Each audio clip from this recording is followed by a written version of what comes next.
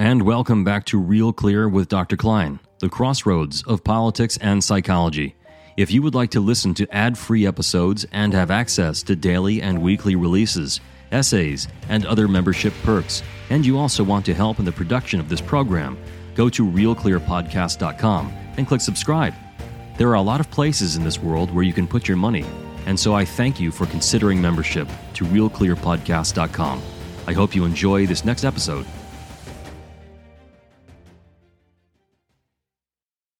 Good morning, everyone. It is Monday, October 30th, 2023. I spent my weekend rather peacefully, helping my neighbors who run small wineries get their harvest in from the fields and ready for processing. They rely on the good gestures of those of us who live around to wander over and help them pick in the autumn season. Usually a group of 10 to 12, sometimes as large as 30 if it's a larger spread. It's a very peaceful time. I don't have to tell any of you who have put your hands in the earth or have engaged in agrarian pursuits. That's not all it is, of course. Agriculture can be really rough, but my point is putting your hands on something real and certainly helping out some good people at a time that they need it and moving things along and spending time with your neighbors, talking through the grapevine. There's nothing like it.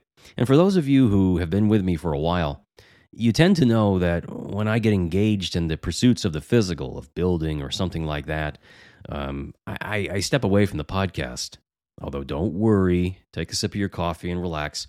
But after such a harmonious weekend with others and so forth, and doing something real that made a lot of sense, for some reason I woke up wondering what the purpose of compassion is. We're so divided right now, especially in America, and especially at a time of geomilitary problems, that I wondered, is there a way that we can really exist and live together? We've got so many people talking about globalizing the intifada. For those of you who don't know what that means, intifada means the shaking off of oppression and of occupation through violent revolt. And we've got people calling for that on college campuses. We've got a growing number of calls for violence against Jews in Ithaca, an extremely progressive area of the country where Cornell and Ithaca College are located. Jewish students were sheltering in their dorms because of growing threats on Cornell student pages against them. So we've got some very strange behavior transpiring right now in American politics. In New Orleans, we've got a group of pro-Palestinian marauders driving a truck through an Israeli group and setting the Israeli flag on fire.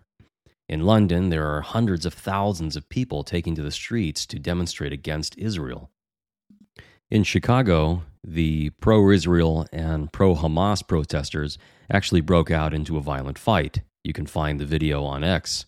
And all of this at a time when we have a man who is clearly in the senility of his life and in clear decline in front of our very eyes, leading the way, so to speak. And the only other rival who is on the horizon is a political fugitive who has the most bizarre antics in memory. So what now? What do we do as a collective? How do we somehow pursue unity? Is that even possible? I'm not claiming I have any answers here, truly. I'm just rather associating out loud to you. Again, in the aftermath of my having spent such a peaceful weekend doing something that made sense, it can be daunting to return to addressing things that make little sense. How can such a scourge of antisemitism be tracked out in public? Is understanding even important at times like this? This is the same question as what is the utility of open-mindedness versus closed-mindedness? It's become a modern cliche, especially in academia, that one must always be open-minded. But isn't there a place for closed-mindedness also, in order to preserve tradition and what is good? How do you stay open-minded to intifada on U.S. soil and somehow entertain democracy simultaneously? So in this sense, I wonder, is compassion the same in some ways as pity? Because compassion is used to understand infants in its most basic sense. When an infant lacks the capacity to use reason, especially in pre-verbal states, then we try to infer what their needs are through actions that are imaginative to what their state is. Is compassion for some of the factions that I've just described not also pitying? Do these factions really know what they're doing? Do they tune in to really what's happening in the world, or are they simply acting in some sort of costume play, as is the case in so many areas of youth functioning? And as some of you have heard me say before, compassion is not the same as gratification, although modern parenting books would have you believe that it is. So, could compassion be containment for these wayward pro-Hamas groups in America and the West, in a sense saying no and you're far out of line and this won't be tolerated? Is that not also compassion, to help them redirect themselves towards proper functioning in society? And by proper, I mean recognition that certain things are better than other things. It's not all just some sort of parallel play. Getting more specific, what I mean is there is a clear moral difference between one side who rests barrels of guns on the shoulders of children, who literally take cover in hospitals and schools, versus the Israeli state, who obviously do none of those things and try to protect their civilians and try, to the best of their abilities, not to target civilians on the other side either. And look, I'm not making some sort of needlessly declarative statement on the moral superiority of one side versus the other. My point is more that how could so many people not see the differences between these sides, between these forces? On a more absurd point, how could we have signs like LGBTQ for Hamas or Palestine when in that country they would be killed for their very lifestyle? Holding that sign would get them killed and thrown off of a building, when in Israel they would be free to live their lives however they would like. And somehow Israel is the oppressor. One way many are making sense of these kinds of inversions is that the Marxist class struggle has been superimposed onto various other intersectional conflicts.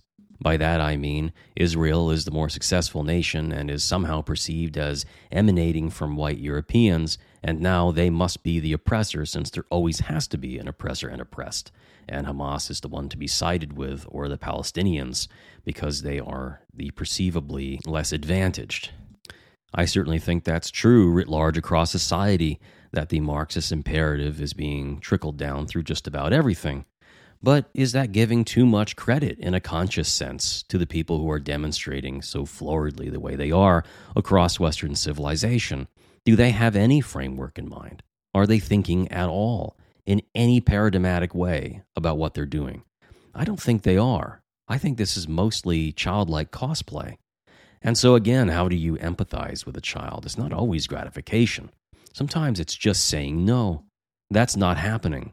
Like Larry Summers did, the former president of Harvard, distanced himself from his former university and encouraged others to stop donating to the school. It's been a success. Maybe one way that I'm wrapping my peaceful weekend pursuit of helping my neighbors in their harvest to this is that I don't see a connection with reality, especially in modern youths. And after a realizing weekend of putting my hands on things that are real, which I often do, again, if you've been with me a while, you know, and coming back and wondering about how people are so out of touch with reality, the absence of contact with the physical and material world, I think makes it very difficult for people to establish what's really going on in reality if all they're doing is engaging in pixelated simulations of reality. So, well, I guess this is an ongoing question, how to make contact with our neighbors if they're not making contact with reality and not getting drifted too far astray in our pursuits to reach them, but nevertheless keeping that as an ideal, the ideal of making contact with them if we can in some fashion. That's all for this morning, folks. Be well, and I'll talk to you soon.